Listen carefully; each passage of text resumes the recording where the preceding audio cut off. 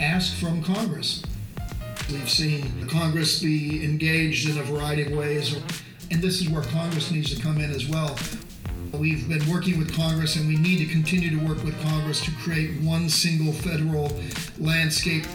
It still is the case that we have got to have Congress help us find a single legal model. Obviously hard to get things through Congress right now. Both chambers of Congress understand the issues and want to help us. And this is where Congress needs to come in as well, to ask from Congress. Work with the schools and with Congress. We need the help of Congress. If you, Congress, want college sports to continue in these fashions over here, we need your help and your assistance to do that. Welcome back to the Big Amateurism Monologues. My name is Richard Ford, and I'm your host. Just a real quick reminder that all of my podcast materials can be found at my podcast website, and that is bigamateurism.com. I can also be found on all the major third-party podcast directories. I also have a blog that you can check out, and the name of the blog is cagerredux.com. That's CAGERREDUX.com. And if you want to reach out to me, please do so. You can shoot me an email at rich@cagerredux.com. That's RICH@CAGERREDUX.com. All right, today is April 1st, 2022. And no, those quotes from Mark Emmert in the opening montage are not an April Fool's joke. Those are real comments that Emmert delivered during his annual Final Four press conference, and he sat for that yesterday. And in this episode, I'm going to look at what Emmert had to say and some of the tactics that he employed to position the NCAA and the Power Five to return to Congress for the federal bailout it's been seeking really since 2019, when the NCAA and Power Five went on offense and asked Congress for their help. Well, Mark, ask and you shall receive. But before I get to this ridiculous dissembling that Emmert engaged in during this press conference, I want to zoom out a little bit because this press conference has gotten a lot of attention. I think some of it was fueled by the fact that Coach K sat for his presser immediately before Emmert, and he made some comments that went to some concerns that he has had for a long time, I think, about the way that the NCAA has regulated men's basketball. And he has some pretty good thoughts on that, wouldn't you think? Being the best coach in the history of the game of basketball. But the NCAA has given him the stiff arm.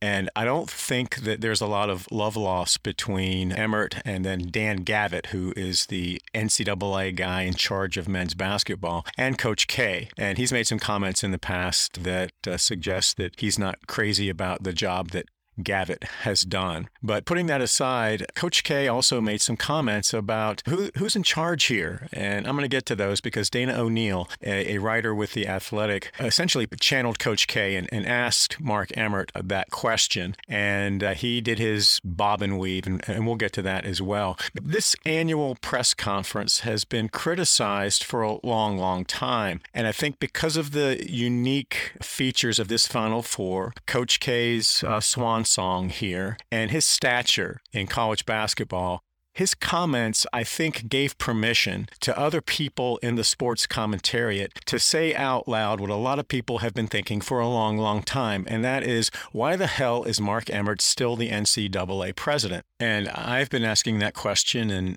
analyzing that issue for a long time now, and that's been a theme in my podcast, which I started over a year ago in March of 2021. But one of the things I think that is an important overlay to this whole discussion is that when you go back and you look at Emmert's tenure, you see that these concerns have been raised again and again and again, in the past more subtly than I think what we saw yesterday. But this goes to the heart of leadership. And Coach K, as I've discussed in some of my prior episodes, those episodes around his final game in Cameron on March 5th, Coach K is a leader. and he values leadership, and he is an exceptional leader, and he's proven that not just in basketball, but in important things outside of basketball, particularly in connection with the growth of Duke University and his interaction with the Durham community. And I've talked all about that. But I think Coach K is one of these people who believes that leadership matters. And I think a lot of people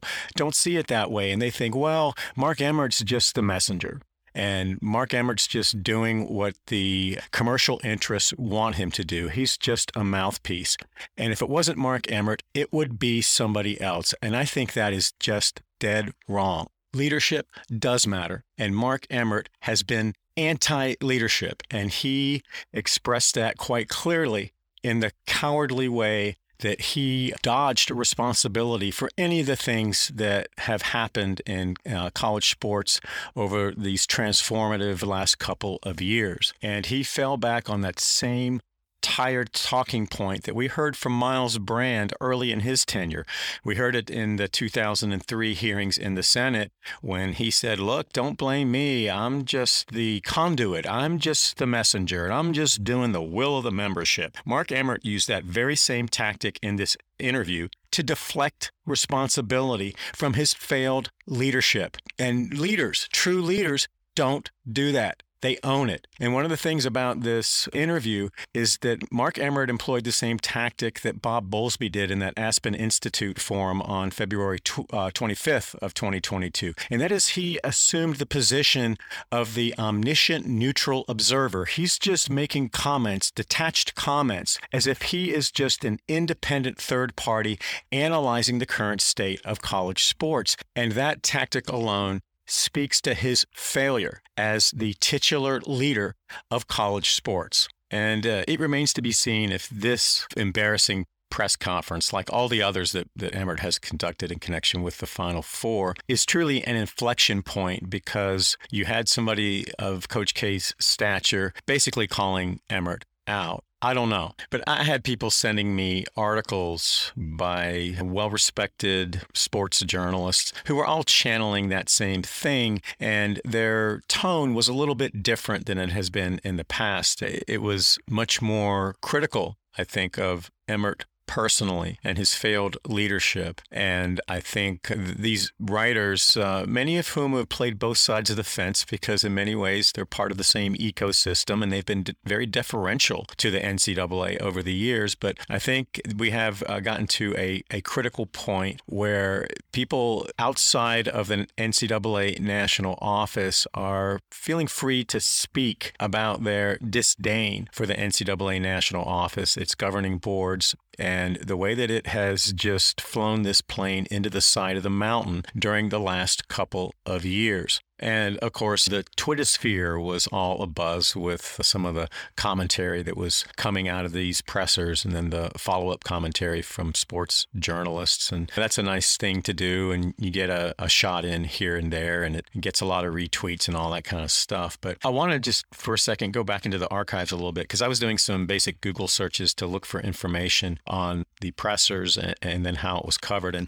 what was interesting to me is that in the search results, in the first couple of pages, there were virtually identical kind of themes that were coming up going back as far as 2013. So I did a search that says Mark Emmert Final Four comments video. I was actually looking for this video. It was hard to find, and it's not on the NCAA website. Surprise, surprise. But the very first search return is this: Mark Emmert's Final Four press conference, a disaster in tweets, from April 4th, 2013. And then, let's see, from the same year, there's a entry from Yahoo Sports: attitude, organizational shortcomings make NCAA president vulnerable. And then there were some entries from 2020 when there was all this discussion about the Power Five leaving the NCAA out of frustration with the national office.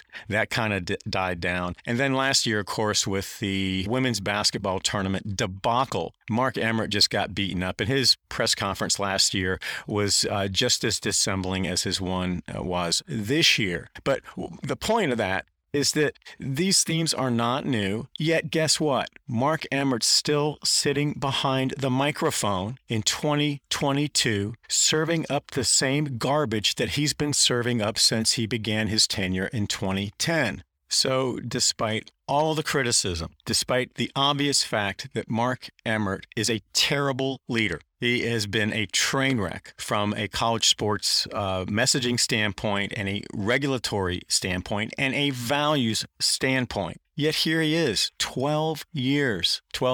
And the reason that Mark Emmert has sat in the NCAA president's chair for 12 years is that because the people who are in charge of hiring and firing him, and that is the NCAA Board of Governors, they and they alone hire and fire the NCAA president. They set the terms of his employment. They set the terms of his contract and salary. And the NCAA president and Mark Emmert, as NCAA president, has reported to the NCAA Board of Governors and only the NCAA Board of Governors. The way the incestuous and star chamber-like governance structure exists at the NCAA national office, Mark Emmert really doesn't have a direct connection to the membership, which makes it all the more ironic that when pressed on his failures of leadership, he points the finger at the membership. And he uses that same tactic that Brand used. Hey, don't blame me. I'm just doing the will of the membership. If you have a problem, you have to talk to all those 1,100 schools and the leaders at those 1,100 schools. They are the NCAA. They make the rules. I don't make the rules. I am just the messenger. I'm just the vessel. But I think the failure in leadership here that we're seeing is not just a failure of leadership in college sports. It is a failure of leadership in higher education because the members of the Board of Governors that Mark Emmert has been reporting to are comprised overwhelmingly of university presidents and chancellors. And remember, they demanded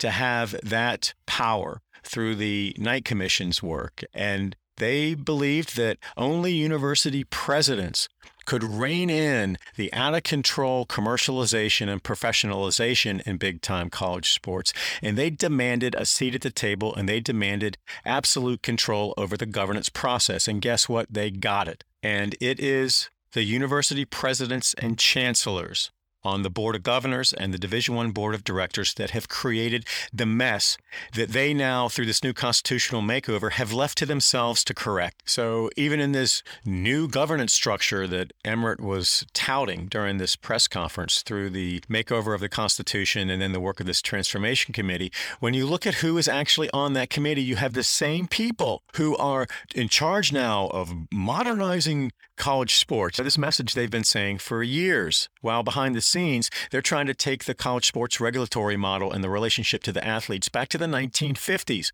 And that's exactly what they're going to continue to do. They've just changed the rhetoric. But you have these people in charge on this transformation committee who are the ultimate NCAA insiders. And if you look carefully at the messaging that's come from the Division I Board of Directors during this constitutional debate and then through this transformation committee, they are doing nothing more than doubling down on the same corrupt values and governance philosophies that got us into this mess in the first place. And I talked at length about it in my episodes on this Constitution Committee. So I would encourage you to go back and listen to those. I go through that process in great detail, and I explain how this Transformation Committee is nothing more than a Power 5 football power grab. And I think it's important to point out that it was just April of 2021, a year ago, that the NCAA Board of Governors voted unanimously, not a single dissenting vote, on the extension of Mark Emmert's contract into 2025. And on that board, of the 21 voting members, there were 16 university presidents and chancellors, the very people who were supposed to be in control of big-time college sports. And when Coach K asked those fundamental questions of who the hell is in charge here, and Dana O'Neill channeled that, Mark Emmert did not speak in terms of presidential leadership. He was simply saying, hey, it's not me, it's somebody else, and you need to talk to the member institutions. I'm just the guy who is sitting in the seat doing the will of the membership. And I think what you heard from Mark Emmert yesterday is a perfect example of the failure of leadership in higher education writ large, particularly among the Power Five presidents who are benefiting from this professionalized, commercialized, big-time college sports marketplace. And I talked about that in my episode on Holden Thorpe's interview, a podcast interview that he gave a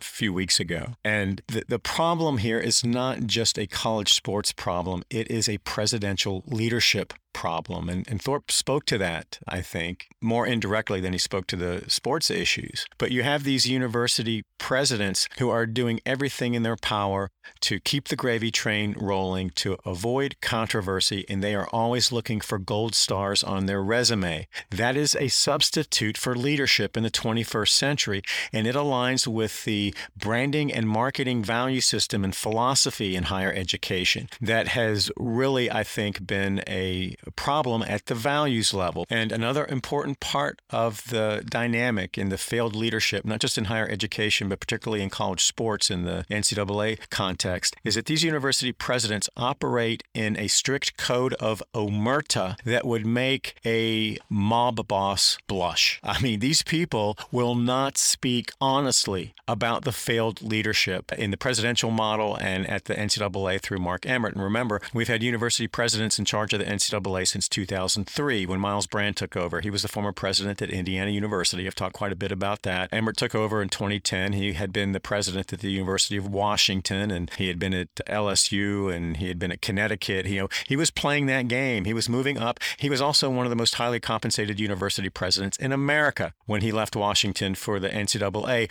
where he got a pay increase. There probably aren't many jobs in higher education, and I view the NCAA as a higher education job given the presidential and control leadership model and the fact that it operates in the context of higher education. But Emmert moves from the University of Washington. I don't know what he was making there, a couple $2 million.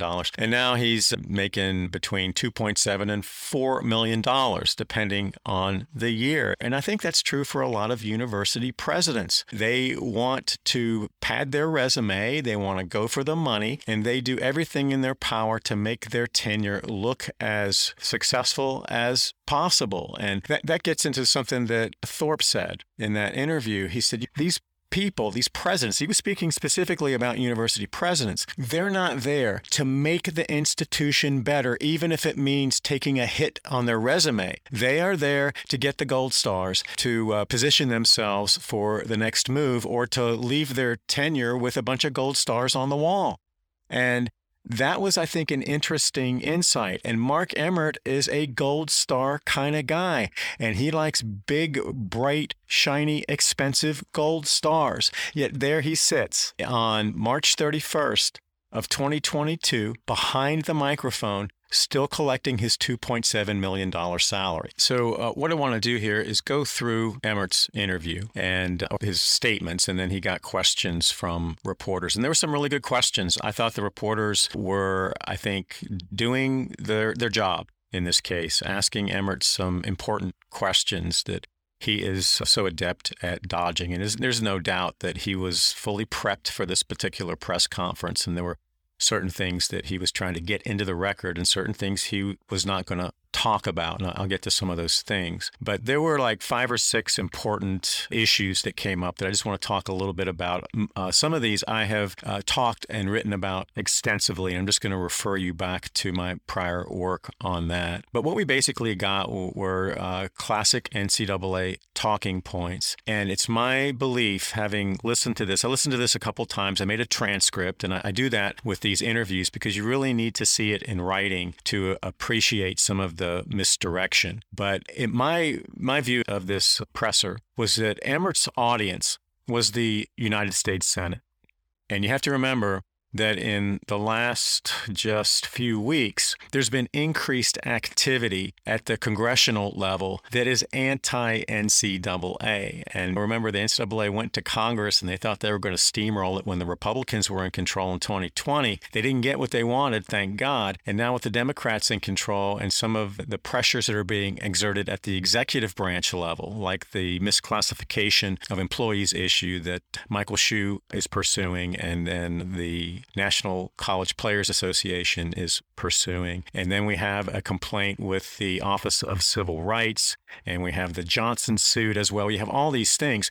In addition to that, now we have a renewed effort to get this NCAA Accountability Act passed. That bill came out in the House of Representatives in early November of 2021 from a Tennessee representative. That was a bipartisan bill, and all the sponsors were Power 5 state representatives, and I think that's important. And I'm going to talk about that in some length because I think that's a little misunderstood. And under that bill, the NCAA infractions and enforcement process would be basically put into federal receivership.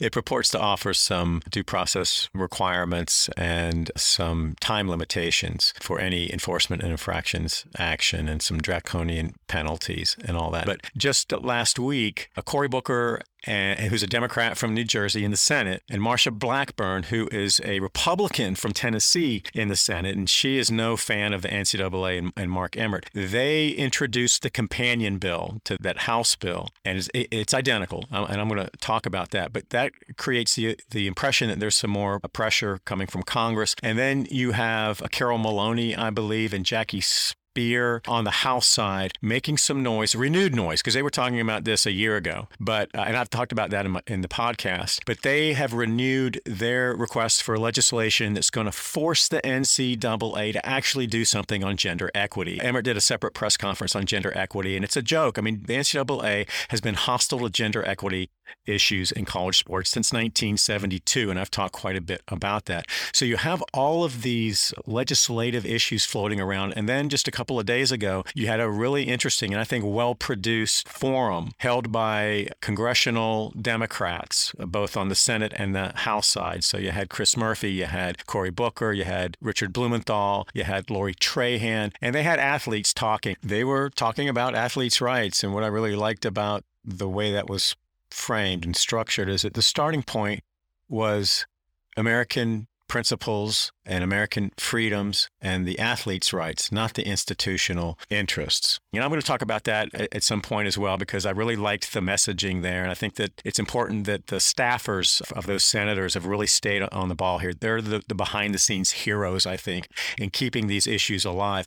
But they talked about some of these things and had some interesting panel discussions. But you have all this activity that is just popping up right now. And the feel, the vibe in the public narrative on the NCAA and the regulation of college sports and the relationship between the institutional beneficiaries and the athletes is really not friendly to in-system stakeholder beneficiary themes and narratives. I'm going to talk about all that stuff because that's on the list to talk about as the Transformation Committee is doing its work. And I had teed that up really in late January, and I've been pulled to these other things. We're going to come back to that, but almost all of these issues through the lens of the in-system stakeholder beneficiaries come back around to a congressional bailout. And when you look at Mark Emmert's comments in this presser and his response to questions, he was very clearly prepped, and he very clearly emphasized and used every opportunity to weave his responses to those questions back to congressional intervention. Congress, Congress, Congress, Congress. And that's what you heard in the opening montage. And I think one of the most interesting comments that Emmert made was in response to a question from Dana O'Neill. And Emmert was talking about changing the legal landscape. So he's talking about all these challenges in the legal landscape and the regulatory landscape and the congressional landscape and all this stuff that are the direct product of the NCAA's failure to do anything on athletes' rights for decades. But in response to those threats, the way that Emmert answered O'Neill's question, he wasn't saying, look, we have come to the reality of a new world in college sports, post-Austin, post-Nil debacle, and we have all these other external regulatory threats and challenges popping up. He's not saying we're going to change our business model. What he actually said was that rather than voluntarily conform to these new realities, we are going to change the legal landscape. And let me just pull this up here, my transcript. And this, he transitions from, oh, it's not me as the NCAA president. Who's in charge? It's the member institutions. Don't look at me. I'm just a messenger here doing the will of the people. And then he transitions into this. He says, but we also have to help them, meaning the member institutions, determine what it is they want to ask from Congress. He says the legal landscape, and he used that phrase again and again, as it exists today, which is post-Austin, simply will not support and sustain the way that college sports is conducted today. So we need to help change that landscape. He's not saying change our behavior. He's saying change the landscape. If people want to continue to see events like this championship being conducted the way it's been conducted, and I had this tournament put on full display, the beauty of college sports, and then he's talking about the women's tournament and all these really great teams, and everybody loves it, and we have it now. And then he says, we will work with the schools and with Congress to make sure that we continue that. That's the direction that we need to go. And we've got, again, a relatively short window of time in my estimate. So he's doing several things there. The most important of which is saying, we're not going to change our conduct. We're not going to change our values. We're not going to change our business model. We're going to change the legal landscape. And the only way to do that is through Congress. And he was asked some questions about the Austin suit, and those were equally disingenuous. And Austin wasn't a 9-0 ass whipping. It was an opportunity for the NCAA to have some clarity, because I think it was, I can't remember, maybe it was Mike DeCourcy, who asked why they appealed the Austin decision. And the reason they appealed the Austin decision was because they were seeking absolute antitrust immunity, and they got their asses kicked. They overreached. And that was really a theme in Justice Gorsuch's opinion, the main opinion. And I think Kavanaugh picked up on that in his concurring opinion. But Emmert still had to point out, we had some excellent legal arguments, and I think there's still excellent legal arguments, even though they just got slapped down by a unanimous Supreme Court. You just can't make this stuff up. And, Emmert is an unapologetic dissembler and propagandist. That's what he's paid to do, and that's what he's going to continue to do. And Emmert noted in response to that question that, one of these points of clarity that they got out of the Supreme Court's decision was that, we didn't get what we wanted from the U.S. Supreme Court, but we can get it from Congress. So the Supreme Court's telling us to focus our efforts on Congress. But back to his response to O'Neill's question. He's saying, we're going to change the landscape. And again, the only way to do that is through a bill in Congress that grants the NCAA the antitrust immunity that it didn't get in Austin, and to get preemption of state laws, and to get a declaration that athletes can't be employees. He doesn't say those things, but that's what he's talking about here. And then he ties the necessity for that change and the necessity for congressional action to what the consequences would be if that doesn't happen. And then he ties it into the Final Four. He's saying, look, everything that we're seeing here, the beauty of this tournament, the pageantry in college sports and college basketball, and this shining symbol of everything that's great about college sports will be at risk if we don't get what we want. So now he's got another sky is falling narrative. If we don't get what we want from Congress, then the Final Four as we know it will come to a fatal collapse. And that is not a message for fans. That is not a message for coaches or for the sports media. That is a message for the United States Senate and the United States House of Representatives. That's who he's talking to. And their propaganda campaign is directed to Congress, to no one else. And I did an entire episode on that everything that is coming out of the in-system stakeholder beneficiary class post-constitutional makeover, which is post-Austin, post-Nil meltdown. All of this propaganda and the new positioning the NCAA's trying on to see if it fits. And I think that's what he was doing with this Final Four thing. But the in-system stakeholder beneficiaries are targeting Congress. And an interesting blurb came out in the Chronicle of Higher Education day before yesterday that caught my eye. That's one of the periodicals that I read. I get the web version every day. But Phil DeStefano, who is the president at Colorado Boulder, and he's a former member of the NCAA Board of Governors, he came out and was talking about what a mess the name, image, and likeness market is, and how it is an existential threat to college sports. But he said that he personally was lobbying Congress, and he knew that other Power 5 presidents were doing the same thing. So there is an entire world of advocacy that's going on behind the scenes. And I've talked about this in prior episodes as well. The re-engagement with Congress isn't going to run through Mark Emmert and the NCAA. He's bad news there. He's just pissed people off left and right. It's going to run through the Power Five. It's going to run through Power Five senators in Power Five states. And you're going to see conference commissioners and university presidents going directly to those senators. Everybody's saying, the NCAA doesn't have a snowball's chance in hell in Congress. I don't think that's true. And I think the fact that you have Mark Emmert targeting this press conference to the United States Senate, I believe that's what he was doing, I think is evidence of that. They haven't given up. They're using the same messaging and wrapping it up in different clothes. And they're going to use anything that they can to get back control of the regulatory model and to eliminate external regulatory threats. That hasn't gone away. And just as we don't remember what the college sports environment was just 6 months ago, in 6 months to a year, we're not going to remember what Mark Emmert said on March 31st of 2022 or what Coach K said on March 31st of 2022.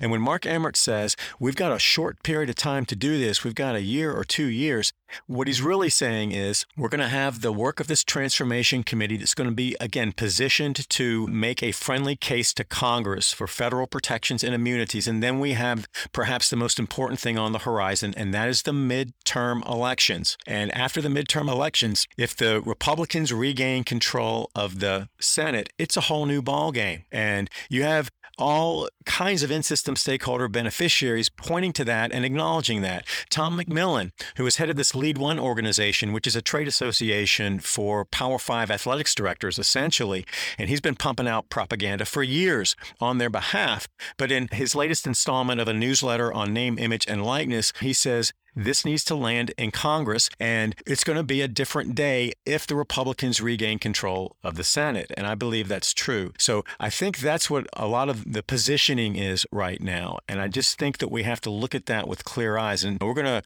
wait and see what's happening in some of these other pathways that have popped up just in the last few weeks. But I think you would be silly to rule out the NCAA given the decades-long connections that it's made into the most powerful institutions in America. So let me just zip right through this transcript right quick. I hadn't anticipated getting up an episode before the weekend and the Final Four, but when I saw this press conference, I just had to try to throw this in. So I'm doing this on the fly. So if you're wondering how I think out loud, I think you're getting it right now. But let's see. I've talked about that. Let's see. I'm going to come back to that. And let's see. Dan Wolkin asked about the Kansas thing and, what's going on in infractions and enforcement. And Emmert brought up that tired talking point about the inefficiency of the independent accountability resolution process. That's the boogeyman. That's a Greg Sankey talking point. I've talked quite a bit about that in my episodes leading up to an analysis of the Constitutional Convention and then on the backside of that. But that is a myth to the extent they're suggesting that the old process, the infractions and enforcement process through the NCAA National Office was more efficient. And Emmert says, well, this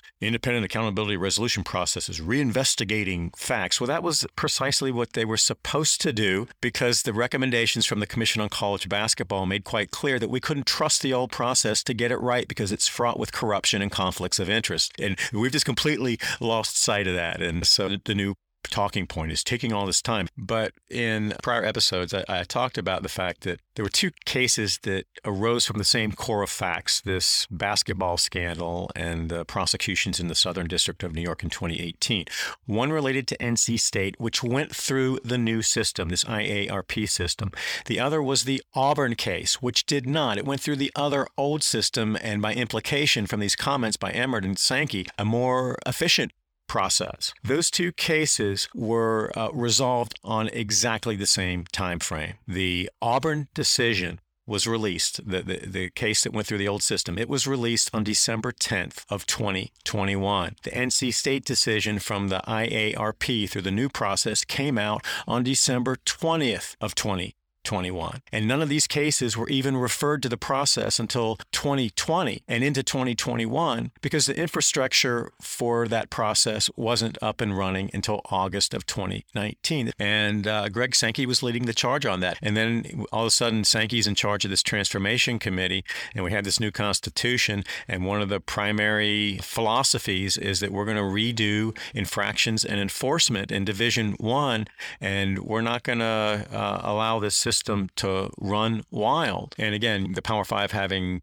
their own infractions and enforcement process is something that they've wanted for years, and that was part of their campaign for autonomy legislation in 2013 and 2014. They didn't get that component, but now with this new Autonomy 2.0 that ran through this new constitution, they do get that. And I think that was why Sankey was so critical of the process. But now Mark Emmert's doing the two-step, and he's singing that song. But where the hell was Mark Emmert years ago on this? We haven't heard Mark Emmert speaking like this. It's only under the duress of external regulatory threats like this NCAA Accountability Act that Emmert's finally coming to heel to how the Power Five see infractions and enforcement. And then another thing that Emmert suggested in this interview is that the reason that we have this Constitution Committee was to decentralize the regulation of college sports. Decentralize it, to take power from the national level, send it down to the divisions, and that's something that has always needed to be done. And I've talked about this as well. That's a very clever deflection to justify the fact that the NCAA has been forced to do this by external regulatory threats, the very external regulatory threats they tried to eliminate in their campaign in the Senate starting in 2019. And what the NCAA was seeking then and what it is now seeking now in different clothes is a restoration of the national authority of the NCAA. There was no discussion in any of these hearings from February of 2020 through September of 2021 in both chambers of Congress about the NCAA needing to send down authorities from the national structure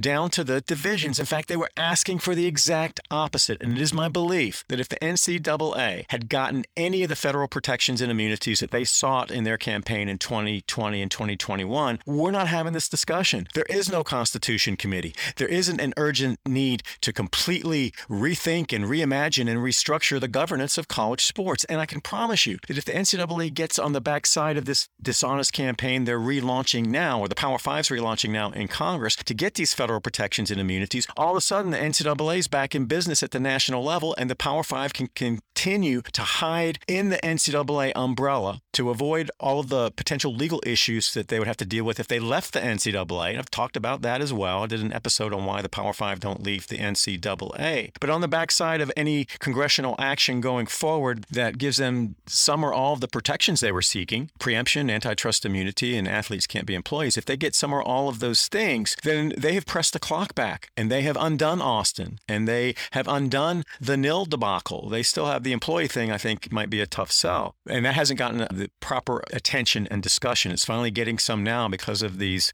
misclassification issues and then this Johnson suit in the Third Circuit. But if that happens, and I can't rule out that possibility because you just don't understand how powerful these people are. And they are working behind the scenes double time right now with their lawyers and lobbyists to make that happen. They are in the full court press, and you would never know that from the way that Mark Emmert characterized the NCAA and the Power Five in this press conference. You have to read the transcript, and you have to pull out all the references to congressional action and a congressional bailout to really understand what he was doing in this presser. And I think it's also important to point out that while there has been tension between the Power Five interests, mainly the Power Five football interests, and the NCAA, and that goes back to the 1970s, and you have these threats that the Power Five were going to leave, and they did that in 2013, 2014. Actually, they did it in 1978, and then there were suggestions that they renewed that in 2020 during the fall football discussions. But you have to understand that while there has been this tension, and people have the perception that the NCAA is not aligned with the interests of the Power Five, that is simply not the case when it comes to the regulatory authority and the legal immunities that would attach to the NCAA and then benefit the Power Five.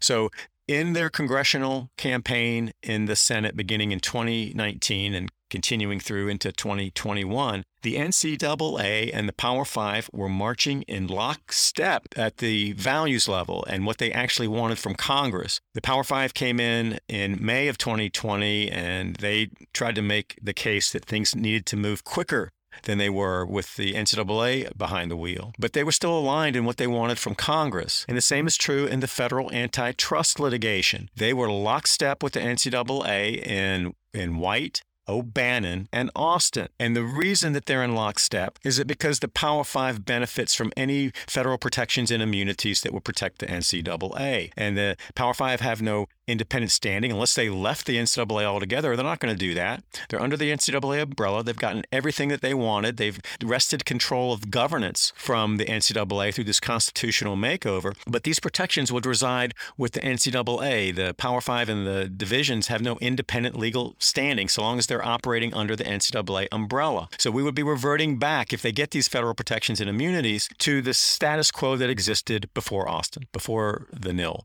issue. That's where they're headed. And I just think you can't rule out the possibility that they have a shot at that. And again, we'll see what happens on that. But Mark Emmert's suggestion that this complete restructure of governance and sending all these authorities down to the divisions, that's something that absolutely needed to happen, and it always needed to happen. That discussion didn't exist prior to July 1st of 2021. It simply didn't exist. And then 2 weeks later, on July 15th of 2021, Mark Emmert's going in front of every camera he can find. He's on his charm offensive, and the NCAA website is making him look to be the savior of college sports. He's saying, we have to reimagine college sports, and we really need to do it, and do it immediately. This has to happen. And that's just BS. It's complete Mark Emmert, NCAA BS. Now I want to talk a little bit about a question that Dennis Dodd asked, and Dodd's with CBS, and I've talked about him before. He does some good work, but he's in the ecosystem. You're writing for CBS, but he asked a good question of Emmert. So Dodd asks, in every legal challenge involving compensation, the NCAA's tack has been for years that consumer interest will decline, that ratings will go down, that it will be the end of college sports as we know it. And the reason that Dodd is putting it in that context is that in these antitrust suits, where the NCAA is called upon to defend its amateurism-based compensation limits, they have made the argument as their pro-competitive justification that amateurism was essential to the product because without it, consumers would flee. Basically, if athletes got paid, and they've made this argument for decades, that if athletes got paid a penny above the scholarship limit, whatever it was, then consumers would be turned off because there is a consumer preference for amateurs playing college sports. And it was that theory that the Supreme Court ripped apart and that Brett Kavanaugh ripped apart. But that has been the logic. And what Dodd asks is that, look, you've made this argument, but we're looking at this tournament and there doesn't seem to be much of a decrease in consumer demand. And in fact, Dan Gavitt, when he had the microphone at the beginning of this presser after Emmert made his opening comments, Gavitt just goes through point by point how valuable this tournament is, how the ratings have gone up, how the advertising revenue has gone up, how attendance has gone up. This is the greatest thing that's happened in college sports for years. And he is saying this is not just a return to our 2019 baseline. It is an improvement in our 2019 baseline. So the games go on and everybody's making money and everybody's happy and consumers could not be happier. He uses the word joy. They're joyful. It's a joyful event and everybody who is part of that event is experiencing joy, not despair.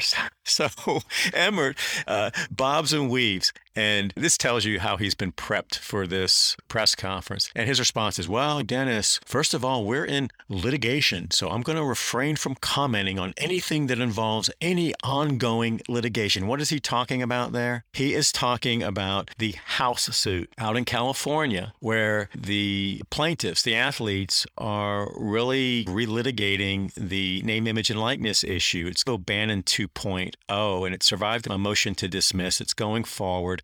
You've got the same lawyers, Steve Berman and Jeffrey Kessler, who were involved in O'Bannon and in Austin.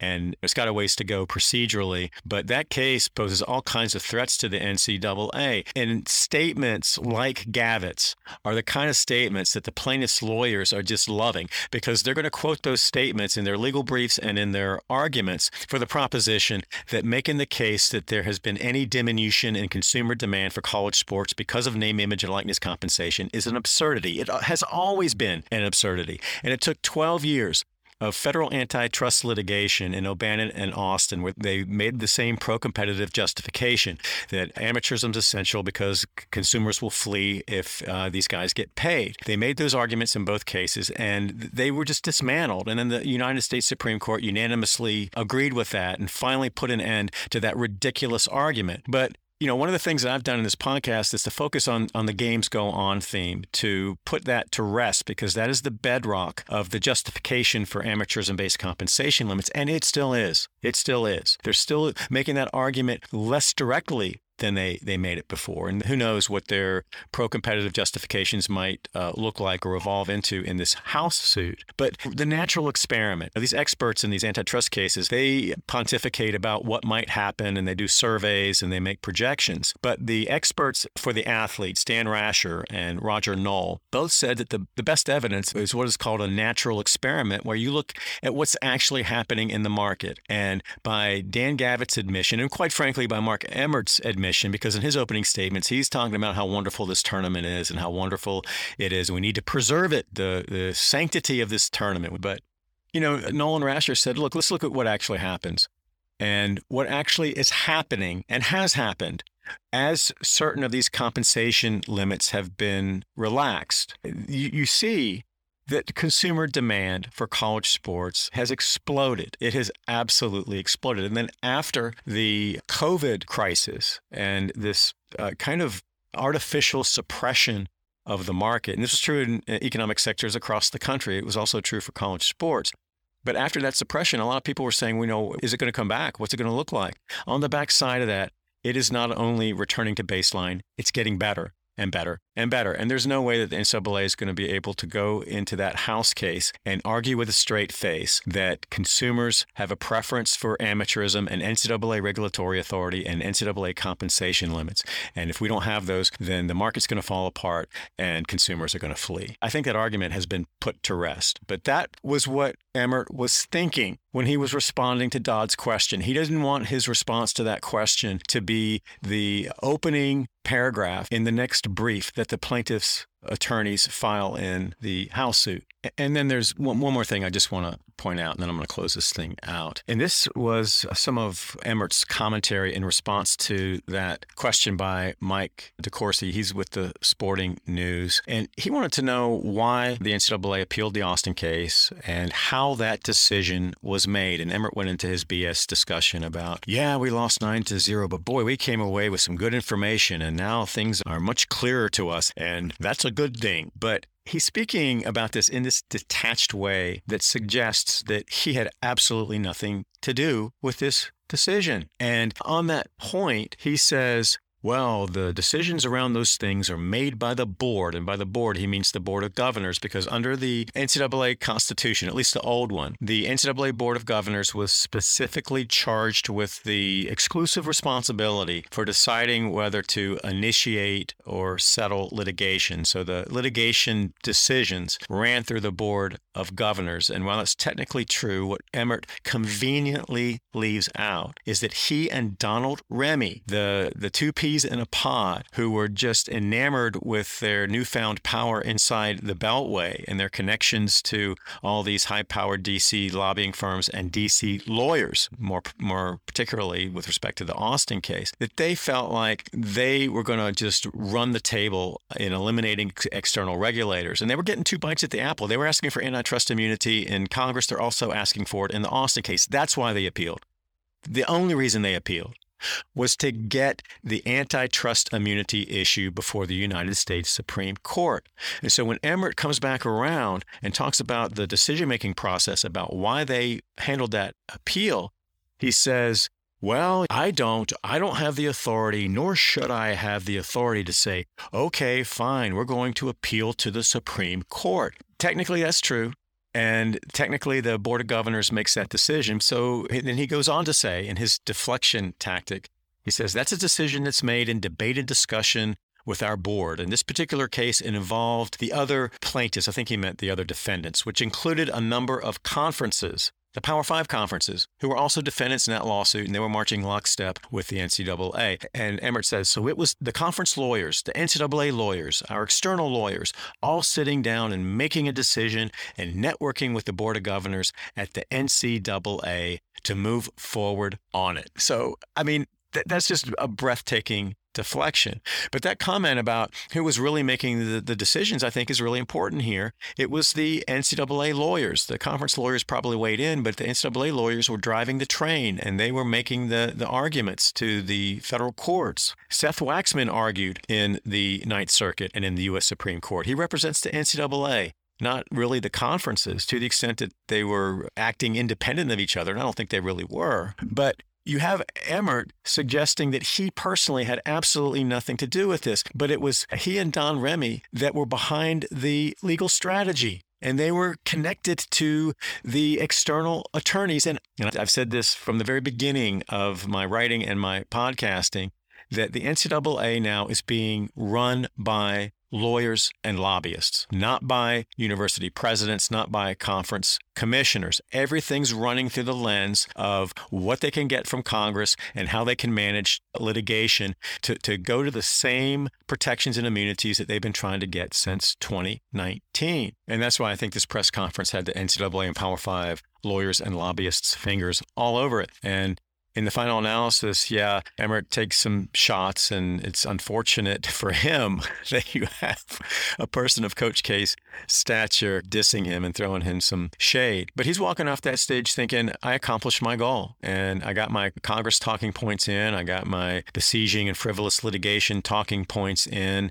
and I bobbed and weaved on the things that I don't want to talk about. And we're just going to move forward, and it's on to the behind-the-scenes full-court press to eliminate external regulators. That's how he came into this press conference. That's how he left this press conference. And for that, he will continue to collect his $2.7 million salary. All right. So with that, I'm going to close this thing out. Really excited for these Final Four games. And I'm going to hunker down here in the heart of Tobacco Road for this Duke-Carolina game and enjoy it. Just celebrate college basketball, celebrate the rivalry, celebrate all the wonderful things about college basketball and the people that truly give life to it. And those people do not include the Mark Emmerts of the world, or the NCAA governing boards, or the Power Five commissioners, or all of their hired guns and minions who care about one thing and one thing only, and that is preserving the status quo, or restoring the status quo, and preserving their financial gravy trains. All right, so with that, I'm going to close this thing out. I want to thank you so much for joining. It's always an honor and a privilege to have you, and I hope to have you back for the next episode of the Big Emmertrism